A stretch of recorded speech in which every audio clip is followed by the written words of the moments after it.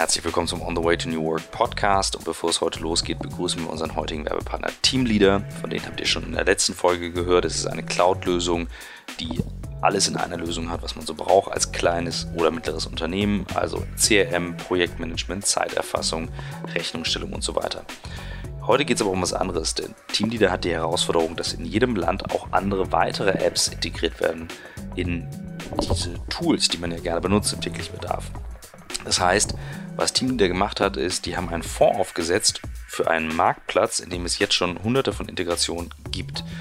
Damit das aber noch mehr werden, gibt dieser Fonds von 1 Million Euro Geld für weitere Software-Tools aus. Sprich, wenn ihr jetzt gerade dabei seid, etwas zu bauen oder was gebaut habt, dann könnt ihr dort mitwirken und darüber auch eure Kunden erreichen. Eine großartige Idee, wie ich finde. Jedes Unternehmen sollte sich natürlich anschauen, passt es nicht, welche Softwarelösung ist die richtige. Aber hier gibt es jetzt eben einen Marktplatz, wo man dann wirklich gucken kann, was kann ich mit in meine Anwendung integrieren. Und ihr habt die Möglichkeit, darüber Kunden zu erreichen.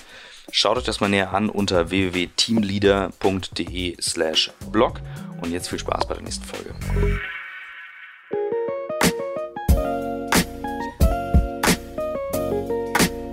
It's all about the journey. It's all about the journey, baby.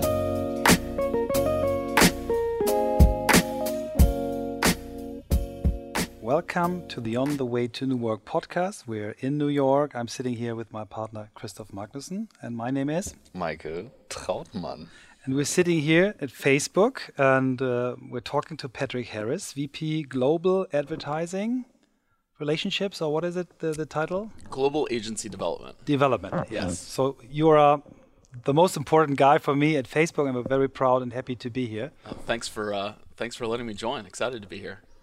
So we start our podcast always with a little introduction of our guests. So maybe you tell us what brought you to Facebook and where you're from and what did you do before? Sure. So I've spent the better part of the last 20 years trying to do one thing in my career, which is connect Madison Avenue to Silicon Valley. And it's still what I would describe as a work in progress, right? There are two constituents that think they uniquely understand each other very, very well. But in fact, what I've learned and what I've observed over the last 20 years is they don't always see eye to eye. And so, what brought me to Facebook almost 7 years ago was just the opportunity that I saw emerging just in terms of consumption and where people were going and the habits that were changing online. Because the prior 7 to 8 years before coming to Facebook, I saw a very similar emerging trend that was happening in the search space. So I spent a lot of time in the early search space, starting in 1999 with a little company called Ask Jeeves, which was sort of a pre-Google company. Yahoo Search and Alta Vista were sort of all the rage of search engines at the time. Then I had the opportunity to go work with some friends and start a search engine marketing firm called Reprise Media, where I was like the first leader of business development there, which was eventually sold to IPG, and then went to Microsoft. When Microsoft was really looking to start battling Google in the search space. They had MSN search, it became live search, eventually it became Bing. And what led me to Facebook at that time, almost 7 years ago, was I was seeing a very, very similar transition in terms of what had happened in Web 1.0 into search, and then this whole notion of what's happening from search going into social. And so it's been a really amazing journey, but one that feels fresh and unique every year, given how dynamic the business environment is today. You just mentioned it in the very beginning, like when you started here in New York 7 years ago, you were 25 people? We were about 25, 30 people in New York. It was principally just sales folks, and now we've blossomed to roughly 2,000 employees here in the New York metropolitan area, and it also has become a big center for engineering. So, prior to a few years ago, most of, if not all of our engineering resources were based in Menlo Park, in Palo Alto before that. And now we have engineering hubs in Seattle, in New York, and as well as in London, which is great. Wow. And we just had a very, very short tour of the office, so it feels really nice. But you said it's very hard to actually get the space in New York to have everyone in one building. Yeah. Yeah, that growth is a good challenge. Those are problems I think most companies like to have, but it's it's great to have a strong position and foothold in New York. It is so much the center of media and commerce in the financial markets around the world, and so I think it's really important that we continue to maintain a really strong position here and continue to invest heavily in our presence overall in New York. Is New York your largest sales office, or is San Francisco bigger or Menlo Park bigger? Yeah, in terms of just the number of employees in the sales function, I would say London and New York are probably a close 1 and 2. Increasingly, we're building more capacity in the U.S. In Austin, Texas, as well as in Chicago, and then we continue to grow and invest in all of our offices around the world. So one of the benefits or perks of my role is I get to see not only our partners and how they're operating locally in different countries around the world, but I've also been able to see the rise and the maturity that's happened with so many of our local offices around the world. I remember going, to Singapore 6 or 7 years ago when we were first opening our first regional hub for Asia Pacific. And, we had sort of a Regus office space, a couple of guys sitting on cardboard boxes, right? And you go there now and there's 12 to 1,300 employees, servicing such a diverse set of markets across a region like Asia Pacific. And so watching that growth has been just an absolute privilege and something that, keeps me really energized, and really being able to learn locally and figure out how to stitch together and translate the opportunities that we should be developing globally. And so, a large portion of my job is thinking global, but acting local. And it's probably one of the things that just gives me the most energy. But watching that growth and being part of the growth is something that's really energizing. Let's stick with that for a moment, because my very first experience with Facebook, working with Facebook, was in 2008. We talked about that during breakfast, Michael and I, because we had the chance to do the brand ambassador campaigns for Facebook. They said we want to launch in Germany, and there was a competitor back then called StudiVZ, and they had so-called campus captains. And I remember you guys said, hey, we also want to launch with the universities. And so we had the chance to actually meet Mark, the growth team, Javier. And the thing that still sticks with me today was how professional Facebook was back then. It was 4 years old, super professional, extremely focused, well organized, structured. How did you maintain that during the growth phase, and how did you experience that? Yeah, I think, the company has always been a very mission-led, mission-focused company. And I think, as you've seen when you walk around, this office or the offices that I'm sure you've had the opportunity to visit in Hamburg or in London or in Dublin, yeah. A few weeks ago, the permeating and scaling the culture is probably one of the most important things. And so we've always, had this hacker culture, but we've always been focused on giving people the power to share, the power to connect, and increasingly, as you've probably read, when Mark updated the vision and mission of the company almost a year ago, it's about also giving people the power to build community. And so I think when you have this very kind of concrete vision and mission and purpose, it's something that cascades throughout the organization. And I think it's a culture where we want people to come. We want people to feel like they can do their best work here. We really focus on strengths. A lot of companies and organizations try to fix the things that might be your perceived weaknesses.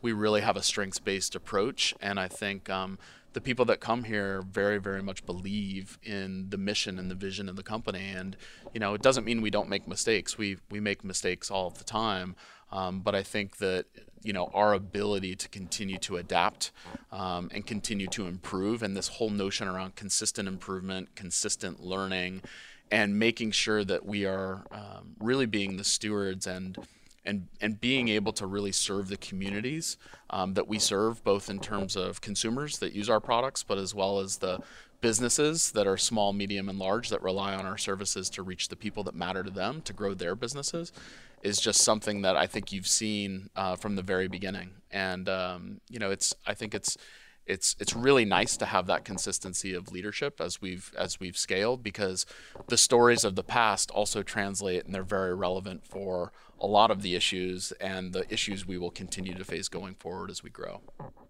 Mm. What I'm mostly also interested in is, if I imagine you started with 25 people, now 2,000 people, what changed for you personally, like on a personal level, where you said, like, you know what, when we came to the office, this is how it looked like, this is how it felt like, and now, because you also said thinking globally, acting locally, like, how does it translate into like actual workday? Yeah, well, I remember 6 or 7 years ago, when I left to come to Facebook after spending almost 6 to 7 years at Microsoft, I left a very large organization, a big team. I had sort of the stereotypical corner office, a lot of the big creature comforts of a Fortune 100 company. And I remember when I came to Facebook, I came for, it was less money, less title, no office, individual contributor position on a team that really hadn't even been incubated yet. I was sort of the first hire on this brand new team called the Global Agency Team. And my first job was like, we're going to go put you on WPP because we think that, they're going to be a massive partner for us in the future. And we're going to need someone to help own and develop that relationship because it's going to be a meaningful part of our business going forward. And so I remember spending those first few years basically living on an airplane, flying around because, if there was a top-to-top meeting that had to happen in Cannes with the WPP board and CEOs, Patrick, you go deliver that. If there's a crisis at an OpCo on a particular campaign and billing was messed up, Patrick, go fix that. So there was this whole thing of you were doing things at the 10,000 foot level with the C-suite at our major agency organizations, but you were also fixing and just doing the day-to-day job as well and everything in between. And so, I think that experience for me was really incredible because it gave me like the tactile opportunity to really learn our business, to really use our products, to understand operationally where all the challenges and the points that could potentially slow a partner down, but then also building muscles to really learn how we translate our opportunity and how we inspire leadership at some of our partner companies so they can have more clarity on where we're going. Like, where is the market going? Where is marketing going? Where does Facebook fit in? Are we redefining this new future of marketing? And that might sound like business speak today, but right in 2011 or 2012, when we were pre-IPO, there was no ads in newsfeed. We didn't have a mobile product. We didn't have measurement. People were questioning whether or not we would be a real business or not. Like, that was the condition. And that's recent history, but it's easy to forget that today. And so I think the big difference today, to answer your question specifically, is like we actually have more people in teams. And one of the things I'm most proud of is our ability to continue to invest in the partner ecosystem, because I think partners are just so critical in our ability to scale and help clients grow and help businesses of all sizes around the world grow. And so we've made a much more concerted effort over the last few years as we scale, thinking about how do we build the right products, the tools, the services, the education, the capabilities and competencies that allow our agency partners to be more successful on behalf of the clients that they serve. And so the biggest difference is more bodies. What hasn't changed, and it's the thing that keeps me most motivated here, is the culture, right? It's just still a very open, direct, a focus on impact culture. And it's a culture that really rewards, like what we do, right? And the impact that we have.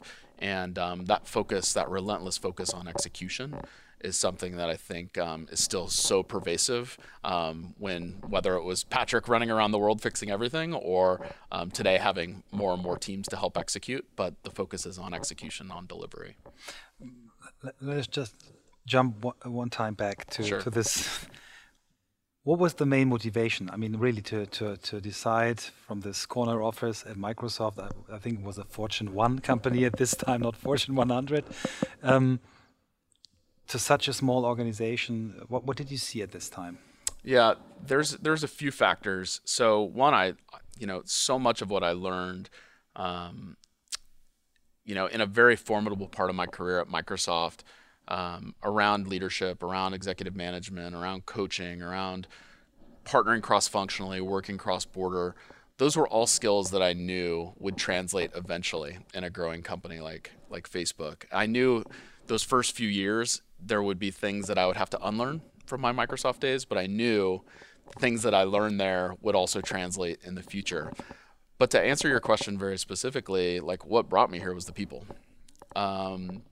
every engagement through, I think I had 11 or 12 interviews over the course of 3 or 4 months. And with each subsequent interview, I got more excited about the opportunity. And it wasn't necessarily just the product and the service, which I was very inspired by. I mean, candidly, when I was working for a small search engine marketing firm and when Facebook first came out, I actually went to get a .edu address from my college alumni network so I could get access to Facebook, because I had interns working for me that summer that thought I was a loser because they're like, you don't know what Facebook is? You're not on Facebook? And I'm like, I'm not in college. I don't have a .edu address. And so I remember even then hacking my way to get a .edu address so I could even be on Facebook. And so I tell you that story because it was so important, because there was this love for the product very, very early, way before I even came here.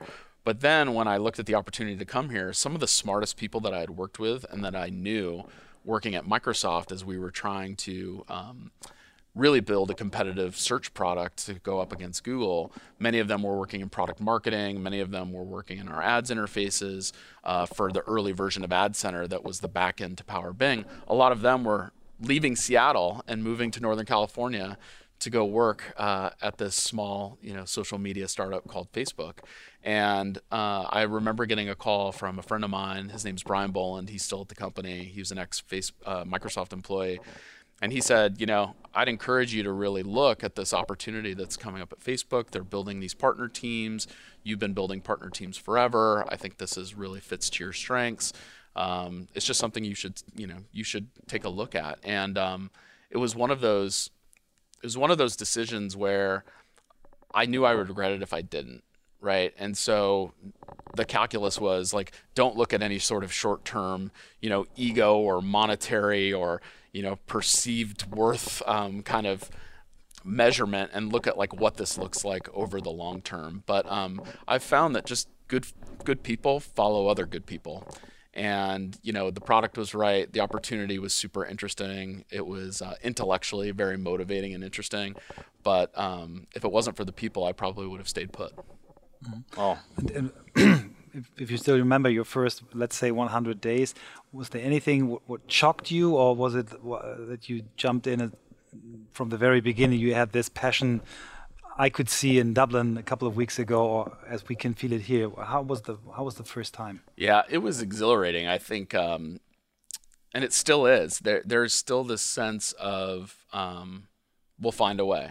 There's this notion of the protagonist mindset. We're not going to be a victim. Like, we're always going to look at the positive side of things and really try to always find a way to move fast and get things done in a way that is, best for the people that we serve and best for the advertisers that we serve. And so this notion of speed and velocity was something that everyone in my interview process talked about, but it was really, really hard to understand until I got here. And I just realized how quickly this company moves and how quickly we move to execute. And so getting used to that pace and that velocity in those first 100 days, it was challenging, but it was also exhilarating at the same time. And the other thing that was very apparent, there was something I had never experienced anywhere else in my career, and I still see it happen today with what we call them noobs. They're new employees to Facebook, and you go through an onboarding process. But there was this overwhelming outpouring of people that I didn't even know that were in the office that would always ask me the same thing, like, how can I help? Right? And it was genuine. It wasn't one of these things. A lot of places you join, someone says, how can I help? And then they disappear, right? There was this genuine, how can we help you ramp up faster, get the information that you need, get connected to the right people internally. And there was almost this responsibility of existing employees to say, each new precious resource that walks through that door, this new employee, like, we have to overinvest in them in the beginning, because that's going to give us more torque and leverage in our ability to execute in the future. And it's something that I still love today, that like, this is a place where you can honestly ask for help, right? And I need help with this, and people will literally pour in and do everything they can to help you solve a problem. And so that's a thing that I was so blown away by. You sort of have that little culture moment of like, what's their agenda? Because in most corporate cultures, asking for help can be perceived as a sign of weakness. But here it was something that was a pleasant surprise. Yeah, it's interesting because the way your people in Germany treat us as agencies is the same thing. How can I help is something what I get as a question from Will very often, and it's not just something you live within your with your people in the company. You really treat your partners as well. So I believe it. Yeah, that's good. And tell us when we're not, because we'll fix it. How do you manage? I mean, this tempo you have. How do you manage growth in terms of how do you treat people? How do you plan their careers? How do you monitor them? How do you give feedback? Are there any special things at Facebook? What is your recipe here? Yeah, in fact, the person I work for, Carolyn Everson, this is a very big topic for her and for our leadership team as well. And we've created a program here that we call Fuel. And Fuel is about really thinking about, how can you build this really sustainable career where you can manage your life, right? Your personal life, you can manage your career, and that you can also give back into your community. And I kind of really think about it in those three buckets. And one of the big components around Fuel, and it's better performance, better you, kind of better life.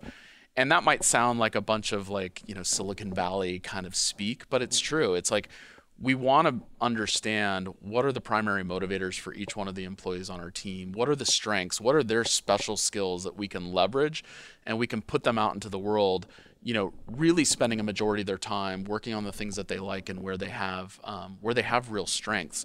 But to do it is you've also got to think about sustainability and the elasticity of somebody's time here, because when you are moving at such a fast velocity and pace, you can have people burn out. I have a global team. I travel 250 to 300,000 miles a year. I have people on my team that do that.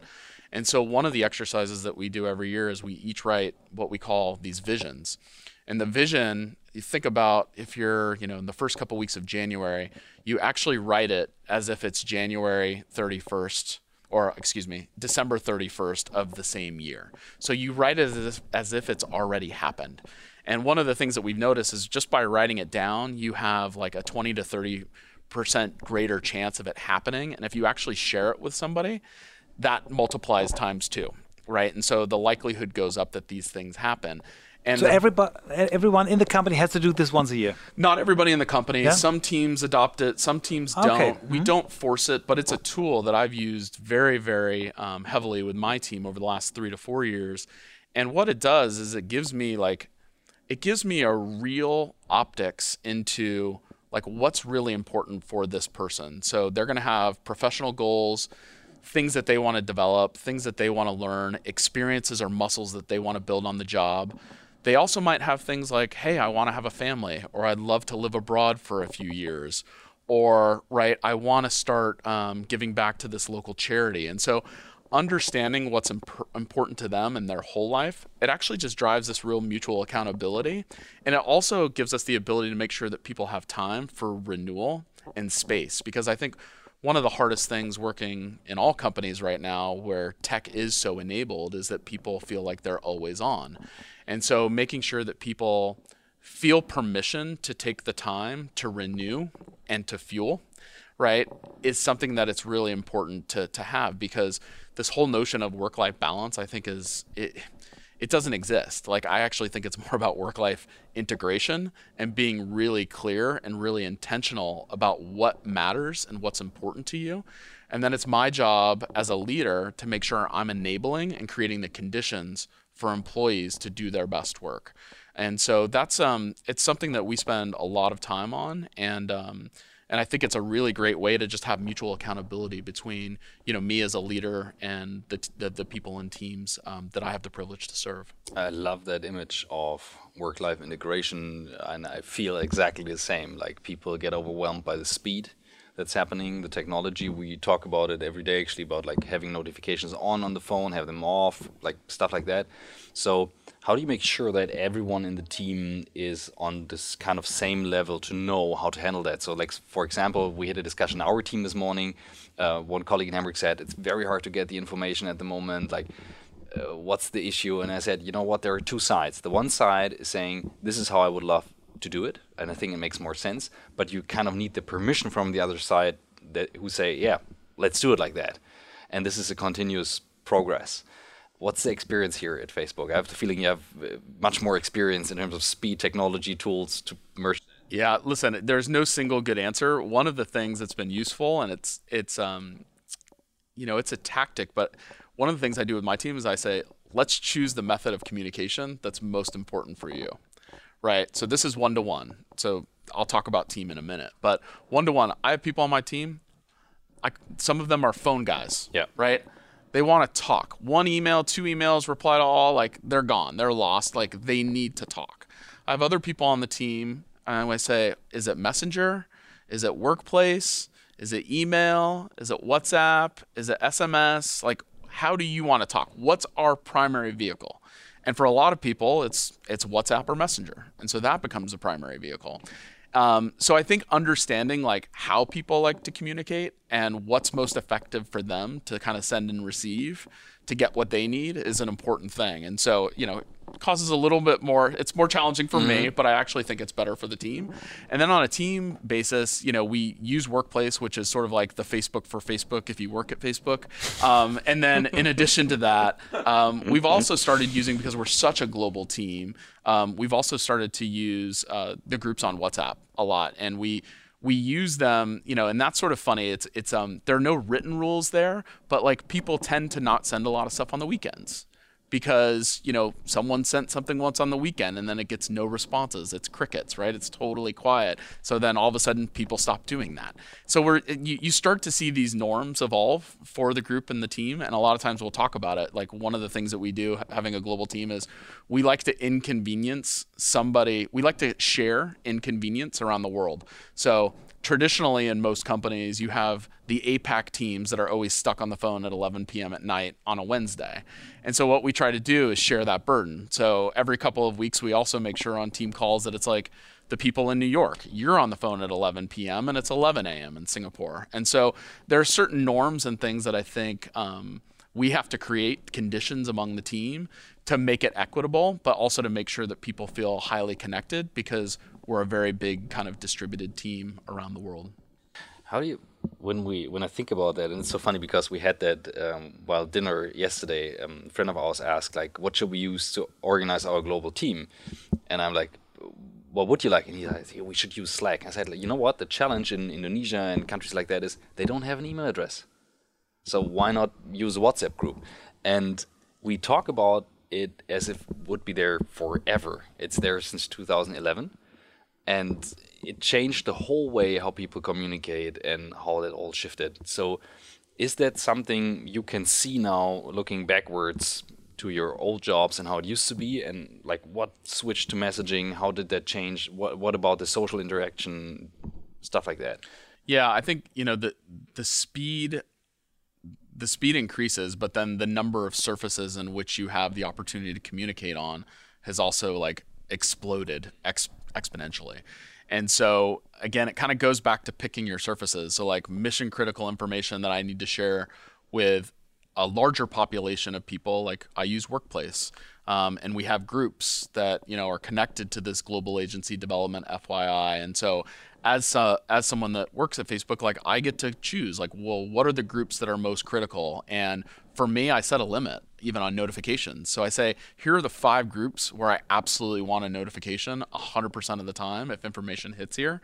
But the other 95 groups that I belong to, like I don't want notifications, and I'm going to go seek that information when I feel like it's the right time to go seek that information. And so I think you have to set some real guardrails, both in the communications real time, picking a surface, but then also just being very intentional and consistent about where do you share the most important information, right? And a lot of times I duplicate. I'll put one thing in the group and I also email it. And it's just to make sure that like, because someone might not have my group set as one of the 5 where they get notifications. And so I'm finding that repetition on messaging helps, especially as you're in a company that's scaling so quickly, where you're adding so many new people. But that's been picking a surface, I think, is a really important tactic. one more question, Michael. I know then you have 100, but since we're here in the topic, Facebook Workplace has the best engine for video, for live video from all the social media platforms using within companies, and we know all the tools, so there is no question.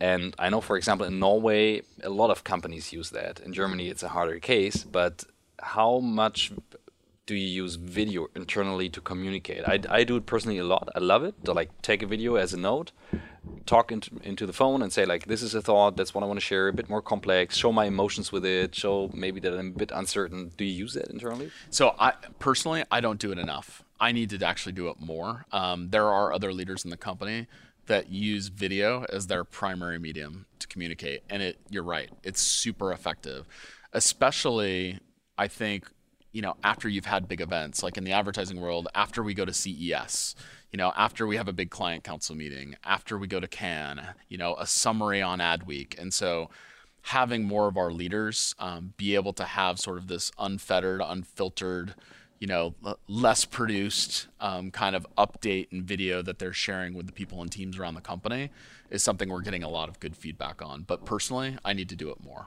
Mm. So, but it sounds that you are within the Facebook organization very individual. So everyone has its own style to communicate. Or are there special rules that you say, well, we try to train people into a certain direction? Because I have the feeling everyone does it as he likes to, which I think is interesting as your organization is so big. No, I think, listen, Workplace is definitely like a primary place. It's our tool. We use the tool. I think I was telling you guys a quick story before we jumped on, but please do it again. It used to be. It was like, when you worked at Facebook, Facebook was your work as well as the product that everyone else that doesn't work at Facebook sees. And I remember when we were migrating people over to Workplace, like there was, a lot of debate internally about like, to what extent do we do this? Like having my work life integrated in one place is really useful to me. But as we've grown and you increase the number of products that you're, working on or developing against, it just becomes, it's hard to filter all of that information. But now having a Facebook just for my Facebook work in Workplace and having Facebook that is what my mom and dad or my friends or my aunt and uncle have, it's actually really nice because it's sort of this, it's a nice divider between this is work and this is life. And believe me, I still have lots of friends that work at Facebook that show up in my regular Facebook feed, but Workplace is the predominant medium for just how we collaborate and how we share information around the company. How does this develop as a business for you? Is it nice to have, or is this something which is really important for Facebook to sell this to companies? I think what's most important is just helping organizations and enabling organizations to be better communicators with one another. And so we're consistently asked when we're hosting people for executive briefing sessions in Silicon Valley, like so much of what people want to learn when they talk to Facebook is not just about our ad products and our solutions. What they're trying to learn more about is the culture and how to scale their own cultures, and everything from how the buildings are designed to how people sit, to how the VC systems work, to what communication and collaboration software do you use. And so I think the product is a natural extension of our culture and the way that we work. And it's still early for that product, but it's a product in which we have a lot of benefit, and we're seeing more and more partners onboarding the Workplace product as well. Beside your tools, you probably use conventional things like meetings. And meetings, as we learned in many of our podcasts, is something which is not working as good as it should be. Do you have special rules for meetings at Facebook? So I think there's, again, lots of different, sort of norms and rules around the company.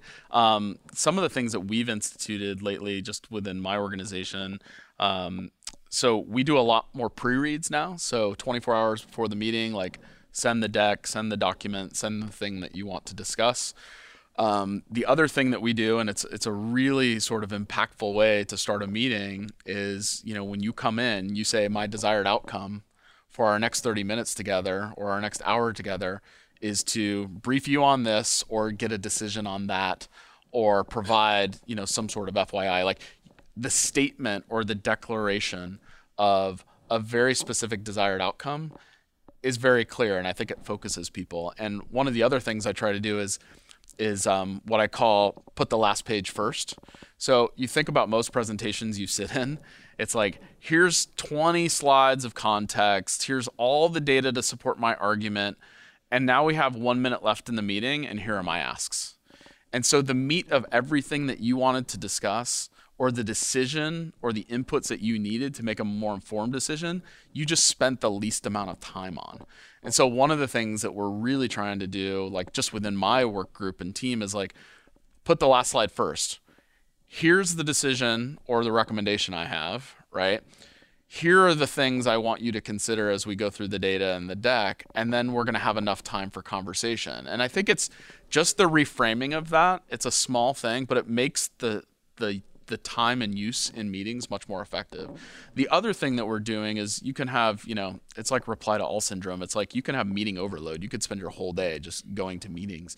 And we've given employees just more permission around, like, if this is not a meaningful meeting where you can either weigh in and provide input that is going to help and be a net promoter or contributor, then feel free to decline. Like, it's okay. It is okay. And I think, we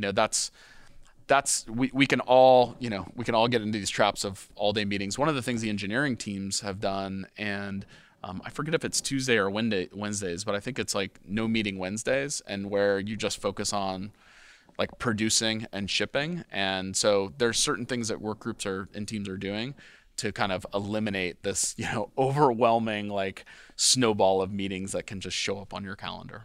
But this sounds to me that you allow groups within the company to test their own tools. So like 1,000 startups are together one big company. Is this the?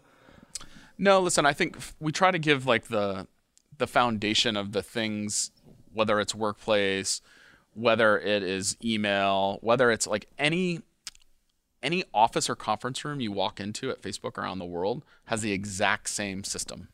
Like right? This one here. The exact same system. They're outfitted with video. You can check in on a pad at the door. You can see when the meeting is booked, when the room is free. And so there are a lot of things that we've created structurally that just make it very easy for people to collaborate and to communicate.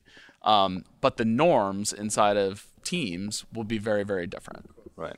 I have to share that vocally because people cannot see it, but there is like one large TV flipped, so it looks like a page, and then there's a second large TV as a normal TV, so you have the two. So I guess this is for documents or code or whatever, and the other one is for the video then. Nope. So the screen that is, if you take out your mobile phone, got it. So you have the mobile phone. So you can imagine you're looking at Instagram and a story, and it's a 9:16 format that renders. We want to have something that looks the same, only on a big screen. And so this room that we're sitting in is actually the room that a lot of our team from the Creative Shop, who do a lot of development and execution of creative ideas. So we'll come in here and look at mocks for different campaigns in a vertical format. So nice. Yeah, there are small things like that. Most companies, just they would still have the horizontal screen, but in certain cases, like we want to have the vertical screen. And I have to reframe what I'm always selling. When people run around in weddings and film upside, like flipped, I always say there are no screens hanging flipped. Now I have to reframe and say you have to have the meeting at Facebook. They have, but it certainly looks nicer on your mobile device. Definitely. Nice. The office space is something which is, I guess, in your company is crucial as well. When I was in Mountain View for the first time at Google, they explained to us that they had a clear idea or a clear vision for their office. When they started to grow very fast, they asked themselves, what are the kind of people that we are looking for? And they found, most of the people we're looking for are PhD or PhD candidates, and their dream is to stay at a university for the rest of their life. So their vision was, we have to build the ultimate campus. So this was the idea. And my question is, do you have an idea for how should an office at Facebook look like? Or are there principles you follow when you build new offices? Probably not the best guy to answer it from a facilities perspective, but having the opportunity to see so many offices around the world, I think the one thing that's always consistent is I always get excited any new office I walk in around the world because it immediately feels like home, because there are certain things that are just consistent. Again, the conference room system, the badging system, the Facebook refrigerators, right? There's always going to be available drinks and snacks and things like that.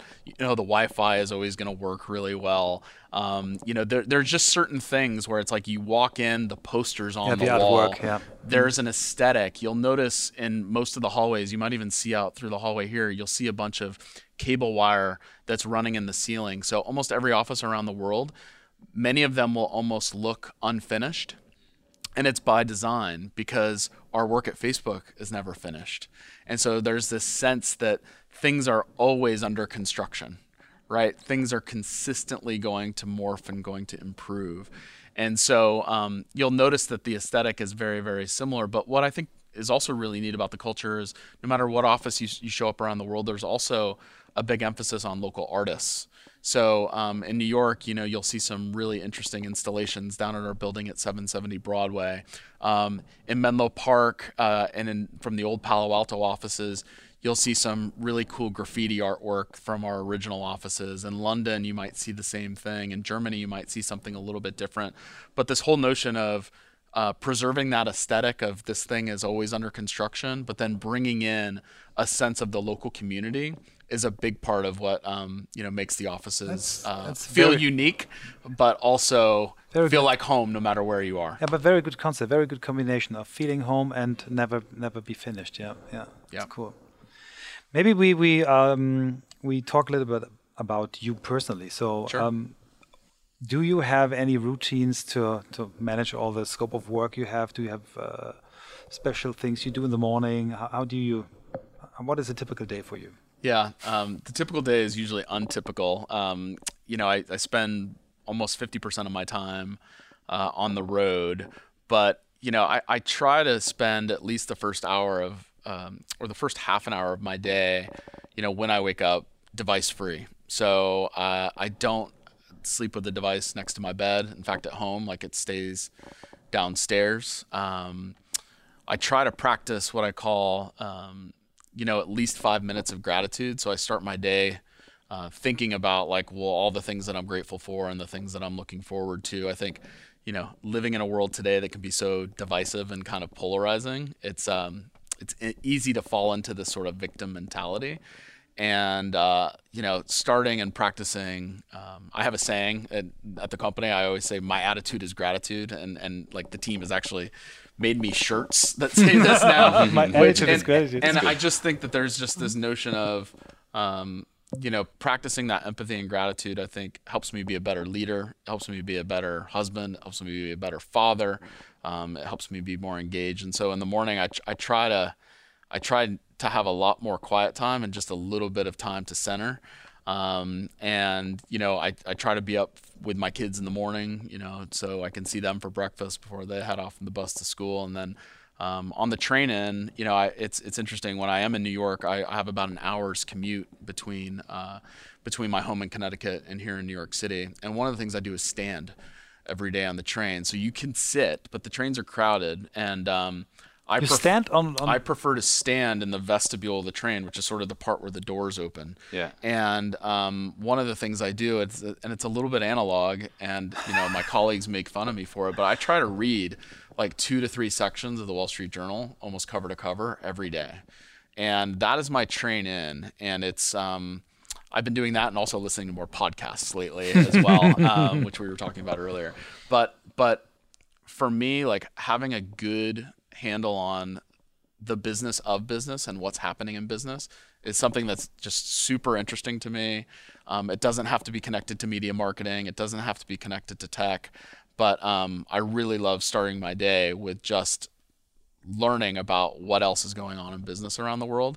And that train ride for me in the morning is sometimes can be frustrating and hard, but at the same time, it's very quiet. And I would say that I learn at least 1 or 2 new things a day on those trains that help me be a better informed person when I'm talking to colleagues or when I'm talking to partners. And so that's something I routinely try to do. But I think, device-free weekends is something we try to do at home. And I have two young daughters, one of which is a preteen, so you can imagine like there's a lot of screen time, and we try to minimize that, or try to make sure that it's good screen time and not overdoing it. But I think we have to set the tone, right? A lot of times our children will take their cues from their parents, and so we try to make sure that no devices when we're out to dinner or even at our dinner table at home. And when you're connected and you're on, and when you're off. And getting into those habits are hard. I'm guilty of breaking them all of the time, and I am reminded consistently by my family when I am breaking them. But those are just some of the little things I try to do. Very nice. I love that. Where did you get that from? Like, where do you get the inspiration from? Other people? Is that experience? Because you make a very clear and authentic impression on me. Yeah. When you talk about these things. Listen, I steal with pride from lots of people, and I think you see the habits of effective leaders all over the place. And, I think increasingly, a leader's role is to have more empathy, is to have more emotional intelligence about what's going on in the world around them in order to motivate their people, motivate their teams. But I also felt that I needed times of renewal, because just being constantly connected to this, I wasn't doing my best thinking, or maybe I was responding in a way that wasn't the best, right? And so I think having more space and time to think and be disconnected actually makes you better when you are connected. But I try to steal little habits along the way from people that I admire. If we would be 15 years old, and we would ask you for advice for the starting of university or whatever, or to start a career, what advice would you give to 15-year-old kids? Yeah, pick something you love. I think always be learning. Be intellectually curious. I think the learning journey is never over. It's one of the things I admire most about Mark. And looking at all these different challenges that he takes on every single year, but there's this consistent and relentless focus on learning. And I think that that's something that young people just need to always be focused on. The learning journey doesn't end when you get out of university, right? It continues and continues. I would say build your people skills, right? You have to learn how to make a friend before you can call on a friend. And so learning how to network, learning how to present, enhancing your communication skills, all the soft skills that are highly correlated with high emotional intelligence, I think are largely kind of left out of a lot of school curriculum and university curriculum today. And I think it's a real miss. Finding really smart people with high IQs that know how to program, that's not necessarily the hardest part today. It's finding people that can translate that and that can present their ideas in a cohesive way and can communicate and can network and can help inspire others are harder. And I think those soft skills, beginning to learn them at a younger age, is something that can serve folks really, really well as they get older.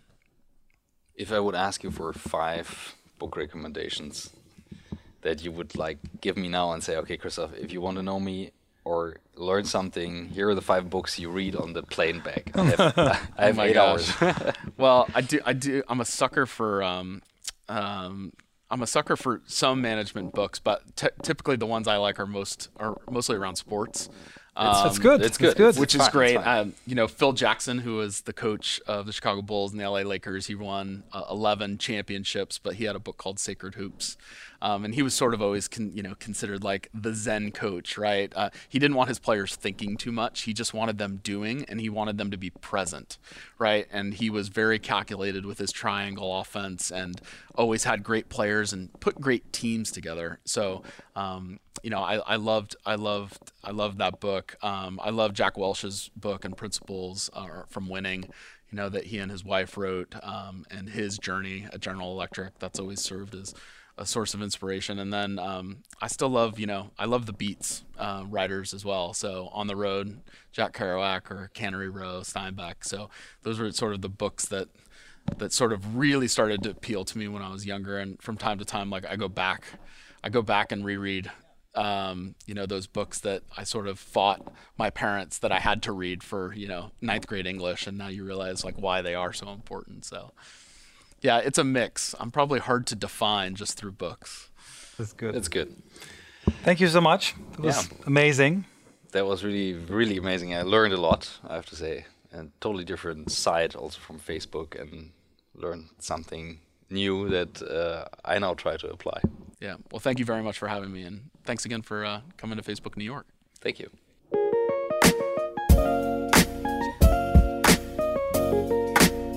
It's all about the journey.